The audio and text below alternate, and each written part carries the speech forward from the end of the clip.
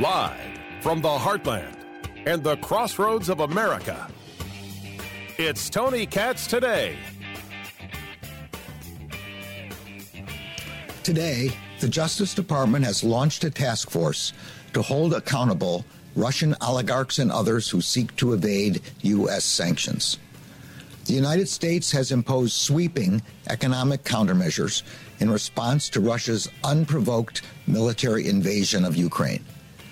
The Justice Department will use all of its authorities to seize the assets of individuals and entities who violate these sanctions. We will leave no stone unturned in our efforts to investigate, arrest, and prosecute those whose criminal acts enable the Russian government to continue this unjust war. Let me be clear. If you violate our laws, we will hold you accountable. I just want to know who else that applies to, Attorney General Garland. I don't mind you going after Russian oligarchs when we're talking about war to try and get this to stop, but this genocide, I'm only asking, who else does it apply to? So far, Attorney General Garland, I see you go after two sets of people, Russian oligarchs, soccer moms. These are the two groups of people that I am witnessing you engage full assault on. Russian oligarchs guilty of war crimes and possibly genocide, and moms who drive Toyota Sienna minivans who have a question about their kids' homework assignment. These are the two groups. Good on you. You're very focused, Mr. Attorney General. Tony Katz Today. 833-GOT-TONY. That's the number. 833-468-8669. Look, I've got plenty on the State of the Union. I know you've heard a lot about the State of the Union. I did speak with some members of Congress about it. I spoke with Representative Jackie Walorski. I spoke with Congressman Larry Bucshon, who's also a medical doctor. We got into that and some conversations about the pricing of insulin and drugs in general. Senator Todd Young is scheduled to be with us to give his thoughts on the State of the Union. But did you see the story out of Texas? So Texas had a primary yesterday. And the Texas primary, you've got Greg Abbott, who's running for re-election as governor, going up against Beto O'Rourke. I don't even think I have the proper sound effect for Beto O'Rourke. Do I? This might work. Look at him. You can't win for president. You can't win for Senate. Welcome back. Might as well run for governor. Dreams were your ticket out. Welcome back. It's always good to see him in a political campaign. Honestly, do you ever tire of seeing Beto O'Rourke losing? Nah. Me either. Or is it either? Makes no difference. I assume that's the best one I had. Do I have another one that would probably work for Beto O'Rourke? Oh yeah, I do have one more that'll work for Beto O'Rourke. You don't have the votes. You don't have the votes. So there's that. But this story is out of Houston. And I don't know how this isn't one of the bigger stories in America right now. We're talking Ukraine. We're talking Russian invasion. We're talking about the mental state of Vladimir Putin. We're talking about the markets. We're covering it all, people. I got a whole thing on Major League Baseball. Have they just screwed up the season when the NFL got the biggest kiss in the world and people are maybe back into sports after the disaster of the Olympics too? Maybe baseball's the normalcy they want and they're ruining it. I've got that story. A guy heads over to his polling place in Texas, right? So Greg Abbott wins the primary. Beto O'Rourke is going to be the Democratic challenger. Ken Paxton wins his primary. The Henry Cuellar race, right? That's the Democrat who they were really, really trying to get a progressive to unseat him in the primary. There's now going to be a runoff. Democrats are unhappy that Henry Cuellar is noticing that the border's a problem and it's Joe Biden's damn fault. Oh, yeah, a lot going on. So this guy goes to his polling place. And he's like, I'd like to vote, please, because I'm an American. And they're like, yes, you are. You can vote in the Democratic primary or and that's it. Wait, what? Well, you can vote in the Democratic primary, but I'm a Republican. Oh, well, that's a problem. It's going to take before y'all set it up. I didn't understand what did you just say? Okay. With this election, you can vote in any precinct. No, you said the Republican side is not what? I don't have staff, so we are closed right now. So for the Democrat, I can vote Democrat then? You can vote Democrat. But not Republican. Not Republican, I'm sorry. Oh, okay, all right, thank you. Can we just stop for a moment and take that in? He's videotaping. This guy is videotaping a poll worker. Am I to believe that it's all just a setup? It's all just a ruse? I don't think that's the case. He can't vote in the Republican primary because they don't have enough people. They only have enough people to work the Democrat side. So he starts, tweeting that we simply are not being allowed to vote. They're not letting us vote. So it turns out, as he says it, there was a judge there. And he's trying to get information from the judge about who you call in order to get the machines fixed. Now, the word judge I think in Texas someone is called a judge, but they're also like the town administrator. I think that's how it works in some of these areas. So the guy is asking, hey, can I get a little help here? Who do I call? And he won't answer. Number. I don't have the number. You're doing your job and you don't know the number where I can report this information? This is not happening? I'm over the Democratic Party. Okay, well, I'm asking you, if I was on this side voting over here, would you help me and give me the number? That's all I'm asking you for. Would you give me the number? A number. So this so-called judge who admits that he voted for the Democratic Party gets up and walks away from this guy and won't help him, won't give him a number, doesn't want him to vote. I'm asking you, if I was on this side voting over here, would you help me and give me the number? That's all I'm asking you for. Would you give me the number? A number to report? If I was on this side voting, would you give me the number? It's a simple question, sir. I just want the number so I can report what's happening here.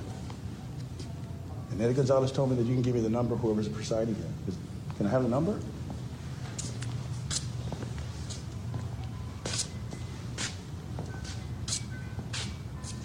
Can anybody give me the number where I can report what's happening? I need the number. Can anybody give me the number so I can... You don't have it? You don't want to give me the number, sir? Oh, wow. He's just standing there. Tries to walk away, is just standing there. Now, should I note that the person who is making the video, as is described, is white and the judge is black? Can we add a whole hate crime thing in here while we're at it? This is nuts. You won't give a guy a number. They eventually, I think, got through to the sheriff's office, and the sheriff's office gave him the number. You have to call the sheriff's office to get a phone number. This story blows my mind. Blows my mind.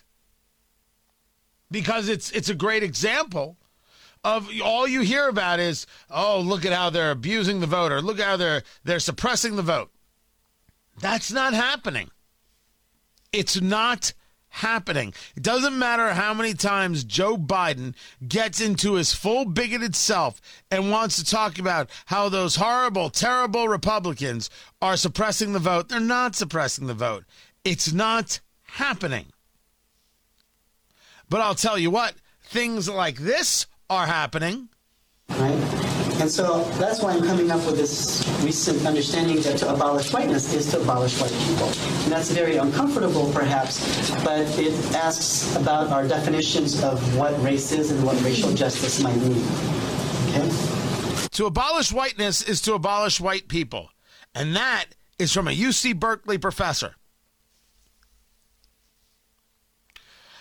You send your kids to UC Berkeley at your own peril. You've learned it by now. You want to do that? You go live your life. I can't tell you what to do, but I can look at you like you are absolutely crazy.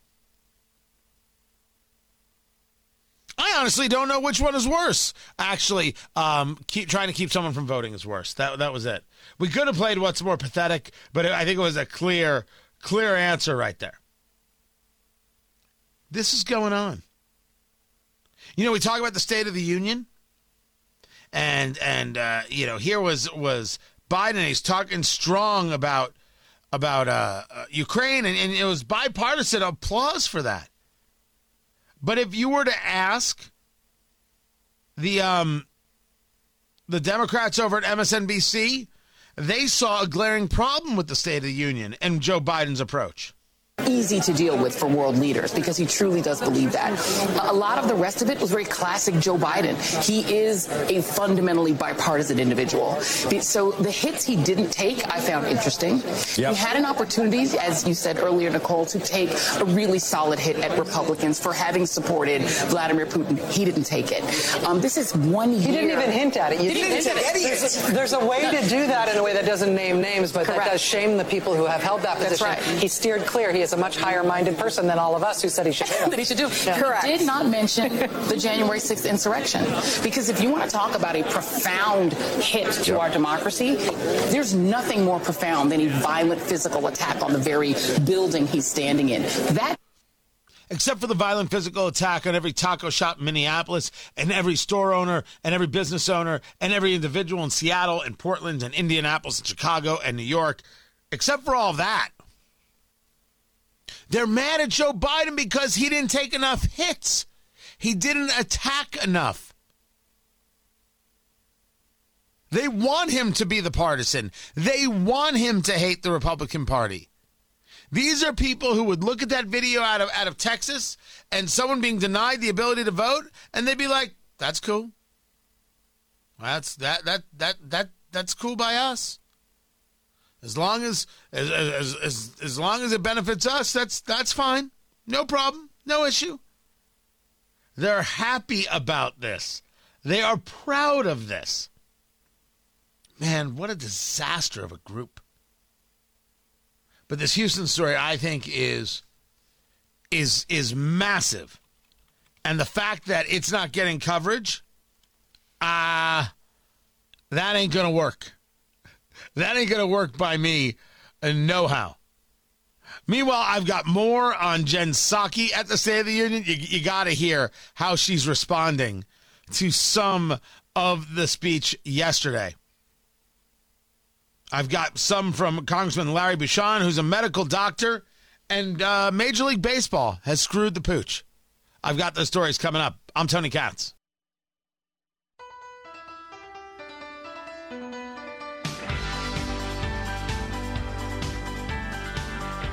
All right, so should I play the example of Kamala Harris and how we just have to be keeping like all eyes on her? It's so great. Tony Katz today. It's so good to be with you. I don't know which one is more insane. This Kamala Harris piece where she's on a radio show. Maybe it's a podcast. And she's asked, in layman's terms, can you explain what's going on in Ukraine? And she's like, oh, yeah, sure, I got you covered. So Ukraine is a country in Europe. It exists next to another country called Russia. Russia is a bigger country. Russia is a powerful country. Russia decided to invade a smaller country called Ukraine. So basically, that's wrong. She said that. Ukraine's a little country. Russia's a big country. Russia invaded Ukraine, so that's wrong. What childlike nonsense pablum is this? How is it possible that you could treat somebody like that? Right? I was talking about this earlier. I'm like, it's just proof positive of her elitism and how she talks down to people. And someone said to me, what if that's the best she can do in explaining it? No, God! No, God, please, no! No! No! No! OMG. Are you kidding me right now? Ew, David. What if that's the best she can do? And I said, that is rough. And so now this is not the first time where she talks like a ridiculous child. Totally unprepared. Totally, you have no faith that she could do the job whatsoever. And then you catch Chelsea Clinton on The View. The Bronx. I was like, I love the Bronx. Thank you. I could make it. Now, the last time you were here, well, you weren't really here. It was Zoom. And we were kind of commiserating over the challenges of the pandemic, mental health, kids being not in school, socialization, things that are kind of that are falling out of the way. But how do you feel like the reentry is, especially on the heels of seeing the State of the Union with no masks? Are you feeling like normal is coming back? I mean, even just back there, I was like, do I hug? Do I not hug? Yeah. Like, I think we're all just having to navigate forward, listening, of course, to our public health authorities and also what we think is the right answer for our families. I have a 2.5-year-old who isn't vaccinated yet. Yeah. And so that is still a major factor for how our family thinks about like where we're spending time. Look, it's your kid, Chelsea Clinton, and you can do anything you want. First, can we, just to The View, stop trying to make fetch happen? It's not going to happen with Chelsea Clinton. She is uninteresting. She has not done anything of merit. Everything she has done is based off of her name and not based on her skill set. She doesn't have a skill set. She can't do interviews as the interviewer. She can't do interviews as the interviewee. She offers zero. She is not royalty. She is spoilty. Secondly, it's your kid. You do anything you want. You really freaked out about your 2.5-year-old getting COVID? Really? Like, not going out? Like worried about where you go? I mean, unless it's to some kind of, mosh pit concert, what are you worried about? I'm curious. I'm not saying you can't be. I want to understand what that fear is, where that comes from. You read the same news reports that I do. Why would you be worried about it for your 2.5-year-old? It very much seems like it is something you say on TV to make people think that you're this caring mom than it is reality. Oh, I could be wrong. I could be absolutely wrong. But it struck me as just, you like to be afraid. I don't think you should like to be afraid so much. I don't think it's helpful. Major League Baseball, they're screwed. And Dennis Miller, he screws RT. Keep it here. I'm Tony Katz. This is Tony Katz Today.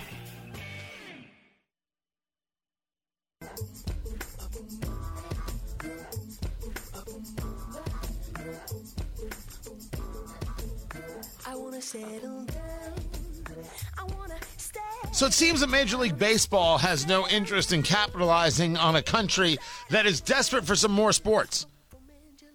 They didn't watch the Olympics, not because they weren't interested in watching the skiing or anything else. They just didn't want to be supportive of China, and they just didn't want to be lectured to. They would actually, you're not seeing necessarily the worst ratings in the world on basketball. And football has been chef's kiss to ratings over those last few weeks because the playoffs were incredible Tony Katz today. It's so good to be with you. The playoffs far outplayed the Super Bowl, which I thought was fair at best. But Major League Baseball can't figure out how to get out of its own way. The owners, the players, can't get together for a deal for collective bargaining. The season is now starting to get shorter, and there's no end in sight. JMV joins us from 107.5 The Fan in Indianapolis, Indiana. He hosts from 3 to 7 p.m. He is the guy we actually get to do race day coverage for the Indianapolis 500 together. And I want to understand, how much of this is self-inflicted wound versus a real issue, but let's take a step back. Talk to me about where the real problem is. Right now, the owners don't really care if the season starts on time anyway, because they don't make a great deal of money, especially in the cold weather cities of Major League Baseball. They don't make a great deal of money anyway. Thus, if you're going to give something up and stand your ground as they are in negotiations, and still take a swing at trying to take some of the money away from the players. The players had, and I get this strictly, Tony, from a player's angle here. They had, a rock bottom, well, this is going to be our final offer type of thing before everybody walked out in Florida yesterday. And they felt that maybe the owners maybe would come down to them. But frankly, from what I've been told, the owners really don't care if they get started on time, in late March and early April, because they don't make a lot of money in late March and early April, especially in the cold weather cities. So that's kind of where we are right now. That's just another layer, Tony, of the negotiation tactics where really they don't give a crap about you. They don't. They don't care about. I mean, you can see that right now by the way they're taking this. But this is also, we're talking about money here. This is to create a new collective bargaining agreement. So is this how much the players get out of TV revenue? What is the detail here? Yeah, well, that's what. Now, I don't know the details of what the rock bottom price tag was on what the players were willing to accept here. But, yeah, they feel that they want a further share in what is an escalating revenue. And frankly, I thought you mentioned a couple of really important points. One is, football. You can kind of see that in football. You don't see that as much, I don't think, in the NBA and certainly in Major League Baseball, because football can do anything. Right now here where I sit in Indianapolis, you've got, for the final time here in Indy, you got the Combine. And this didn't used to be monetized, but the NFL is so popular and has sustained that popularity where you can now monetize these guys running around in their underwear and doing calisthenics. And that's exactly what they've done, where Major League Baseball, the NBA, has been incapable of finding that niche. So, yeah, it's television revenue. It's all a big part of it. But frankly, from what I've been told, and again, this is from strictly a player's angle, this is more about the owners saying, all right, the heck with it. We won't start on time. We don't really care about this time of year more so than it is anything else. You mentioned the Combine, which is taking place, actually, a stone's throw from us in Indianapolis. Did they sell the tickets were free, actually. Yeah. Fans could actually watch what's happening. Was it 100,000 tickets? Crazy, man. I don't know if it was that much. I don't know what number it was, but it is crazy. I think I'm right on. I'm right on with 100K. Yeah, it's crazy. And, I go down there and do stuff. We talk to folks. I just actually got off the phone with talking to Chris Sims, who does NBC and Football Night in America. And, listen, I know that I do a show out of Indy, and everybody's always going to be pro. Indy's a great place. I wish it was still here. But for the most part, people do wish it was still here because everything is so easy. But we knew this was coming when they built the epicenter of the NFL there near Inglewood, California, in Southern California. Knew this was coming, and it's going to go there. And other than maybe Dallas, a couple of other cities, we probably will not see this Combine back here again. And, Tony, what's interesting about it, we have seen it through its very early baby stages in which, nobody really paid attention to it, to now where everybody cares about it and you got radio stations coming in and everybody comes in. It is kind of sad that is going to go away. I don't know how much of a revenue builder it was all in all for downtown and, those places, restaurants and bars. I'm sure it did give them a kick, which has always been necessary, certainly. But, yeah, it's sad. It's going to be sad to see it go, even if you really didn't directly get involved with it. You don't think Indy gets to keep it? The pull from SoFi Stadium from Kroenke, or the owner of the Rams, is too much? Yeah, I don't think it's ever going to be back here again, Tony. It's never going to be back here. And I hate to say this, too, because the Super Bowl here, in 2012, was one of the best of all time. it's never going to be back here either unless they decide to build a new stadium, because that's the criteria now. And now you're going to have, I think, and this is just my opinion, Tony, you're going to have L.A. and SoFi is going to be like at least on a 5-year loop where it gets it every 5 years further down the road. Now you have Vegas involved. You have new stadiums involved. With, you got Glendale, Arizona is always going to be there. Miami's always going to be there. There's just going to be way too much competition. The Super Bowl will not be back in my lifetime, whether that's tomorrow or 30 years from right now. Man, how negative are you? I'm trying not to be, Tony. I'm trying not to be. You're failing like a mother. I'm normally incredibly positive. I mean, I'm right here right now. I'm in studio for the first time talking to you in a long time. You brought up the 500. I should be positive, yet I am not. Talking to JMV and get your volume ready, because it's just too uplifting. You're going to need something to bring you down.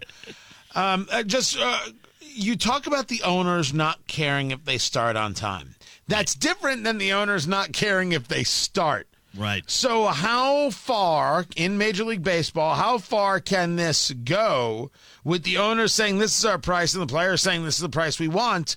And will you see baseball in 2022? I think you will. I don't think this is going to be a case where it just disappeared in 1994 and didn't come back. And basically that is one of the roots of all this right now, how that went and how people still, from that point to today, view Major League Baseball. Now, I think that the month of April in its entirety, Tony, I think that is in jeopardy. But at some point, they will be back. It's going to be interesting to see the fan reaction once they get back. I mean, it really will, because you got people going through a lot, have been through a lot, and last thing they want to see would be millionaires fighting with billionaires over a huge piece of the pie. They just want to see guys hit home runs and guys strike other guys out, and all this crap is going to be lost on a bunch of folks, and we'll see if they are true to their words, or they say in social media, hey, I'm done with baseball, it's over, I'm never going to watch another game, or if they do trickle back. But I would say that the month of April in its entirety, Tony, is in jeopardy. That is JMV. He is on The Fan in Indianapolis from 3 to 7 p.m. You need any other uplifting dialogue from me right now? Oh, God, no. I think we're done. Anything? I think we've experienced everything that you have to offer in making us feel better. You are like the Viagra of good news. It's just everything is up, up, up. Now, listen, I'll take that. I'll take the whole Viagra of good news right there. I'll take that and run with it. Hey, by the way, I can't wait. We're not that far away from doing a pre-race show together.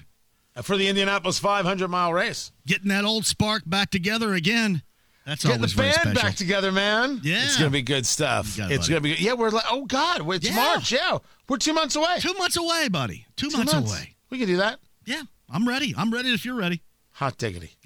More to get to. I'm Tony Katz.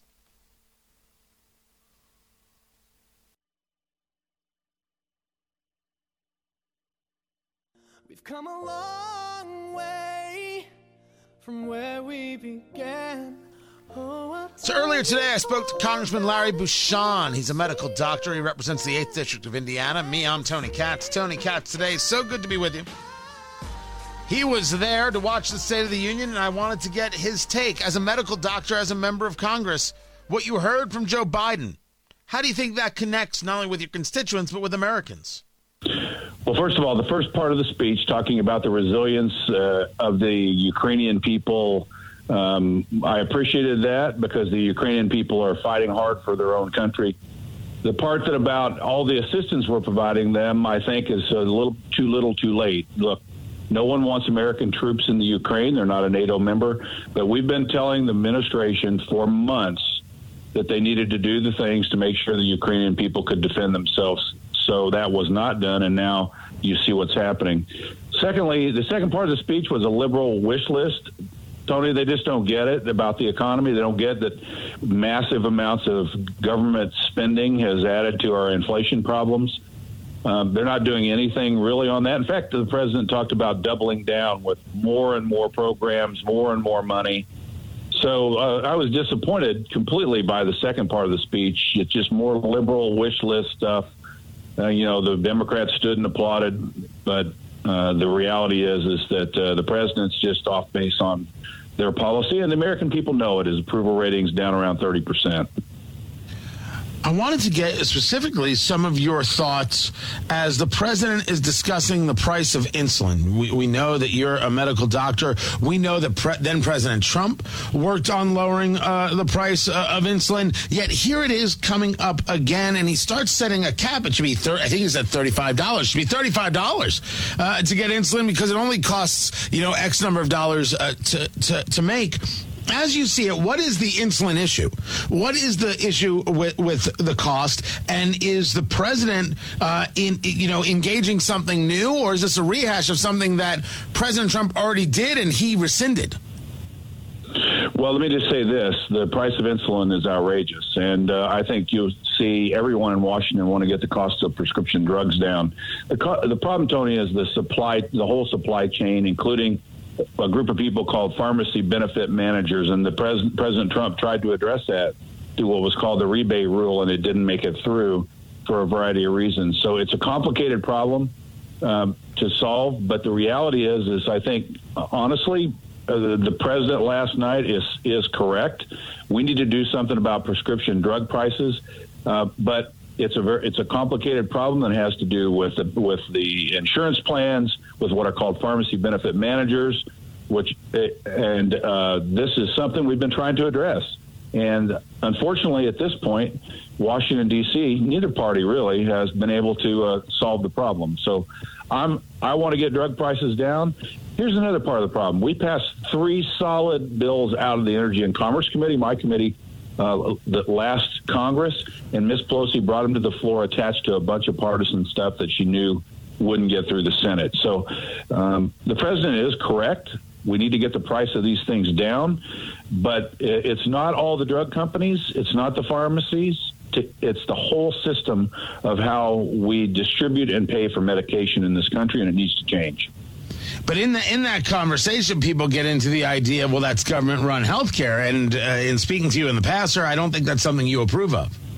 No, I don't. And the fact of the matter is, when the president says he wants to price fix a medication, that's last night, that is the wrong approach. I'm saying he's identified the problem correctly, but the approach to have the United States price fix and not work through the free market and change some of the things that I know we can change of how we distribute medication in this country is the right approach. So, the Democrats want to just price fix everything in the United States. That's the wrong approach. That leads to problems with research and development, long-term, and access to medications. In France, they have access to about half the medicines we do here. Why? Because the government won't pay for it. We don't want that. That's the wrong approach. Talking to Congressman Larry Bucshon, the 8th District of Indiana. Of course, Ukraine was a front and center subject, and certainly I agreed with you that that was probably the best part of his speech, because there was a call it a unity conversation, but it was certainly good for America to see, because it is so rare these days, an agreement from Republicans and Democrats seemingly on the idea of supporting Ukraine. But we have not determined what that support means. The president said that we will not see troops in Ukraine. Congressman, are we going to see U.S. troops in Ukraine as Russia continues to bomb cities and tries to engage a siege of Kiev? No, we're not, Tony. We're not going to see troops in the Ukraine or in the air over the Ukraine from the United States, because Ukraine is not, as you probably know, is not currently in NATO. But what we are doing, and I do agree with, is we're doing it a little bit too late. We're redistributing some of our troops in Europe to protect our NATO allies, and that is in the best interest of the United States. We saw that in World War II, what happens when Europe is unstable. But no, we will not. I would not support putting ground troops or people in the air over the Ukraine. The Ukrainians can defend themselves, but we told the administration months and months ago that when they were building up, the Russians were building up, if we wanted to help the Ukrainian people, we needed to get NATO together with the United States and get them the things that they need. I don't know if you remember during the Obama administration when the Russians took over Crimea, President Obama authorized blankets and things to go to the Ukrainians. Well, that's not what they need. They needed lethal weapons to defend themselves. And now we're doing that. We're trying to get those in there to help them, but it's too little too late. And that's disappointing. The president got into a conversation that I think people were surprised by. He started discussing how we should not defund the police. We should be funding the police, something that amongst Democratic circles is now controversial because the progressive wing of the party, which could very well be the entirety of the party, doesn't believe in this in the slightest. When he starts talking about things like that, you're sitting there, you're watching the speech happen live. You've got your coworkers, if you will, surrounding you. Does that ring hollow? Is it like as if somehow it's something he says, but he knows it's not where the party is? It does ring hollow because that's not what they're doing across the country, and that's not what they're doing in the cities, the Democrats. That's not what progressive prosecutors are doing by letting criminals back out on the street. And let me just say this. When he said that, almost everyone... almost all members of Congress stood and applauded, except I was right down the way from Ocasio-Cortez and Rashida Tlaib. They sat on their hands. So the progressive wing of the party doesn't agree with the president. What the president was doing on a national stage is following the polling. They know that they're getting creamed on this politically, and the president's willing to say that, but they're words only. Action-wise, their party does not believe in law enforcement right now, and honestly, they're getting creamed politically, and they should be, because the American people don't feel safe in their communities. Which is, of course, the problem. Congressman Larry Bucshon of the 8th District of Indiana. Senator Todd Young scheduled to be with us. Continue this breakdown of the State of the Union, how they saw it. They were in the room. And the governor of Indiana has a bill to sign. Those stories, they're coming up. Keep it right here. I'm Tony Katz. This is Tony Katz Today.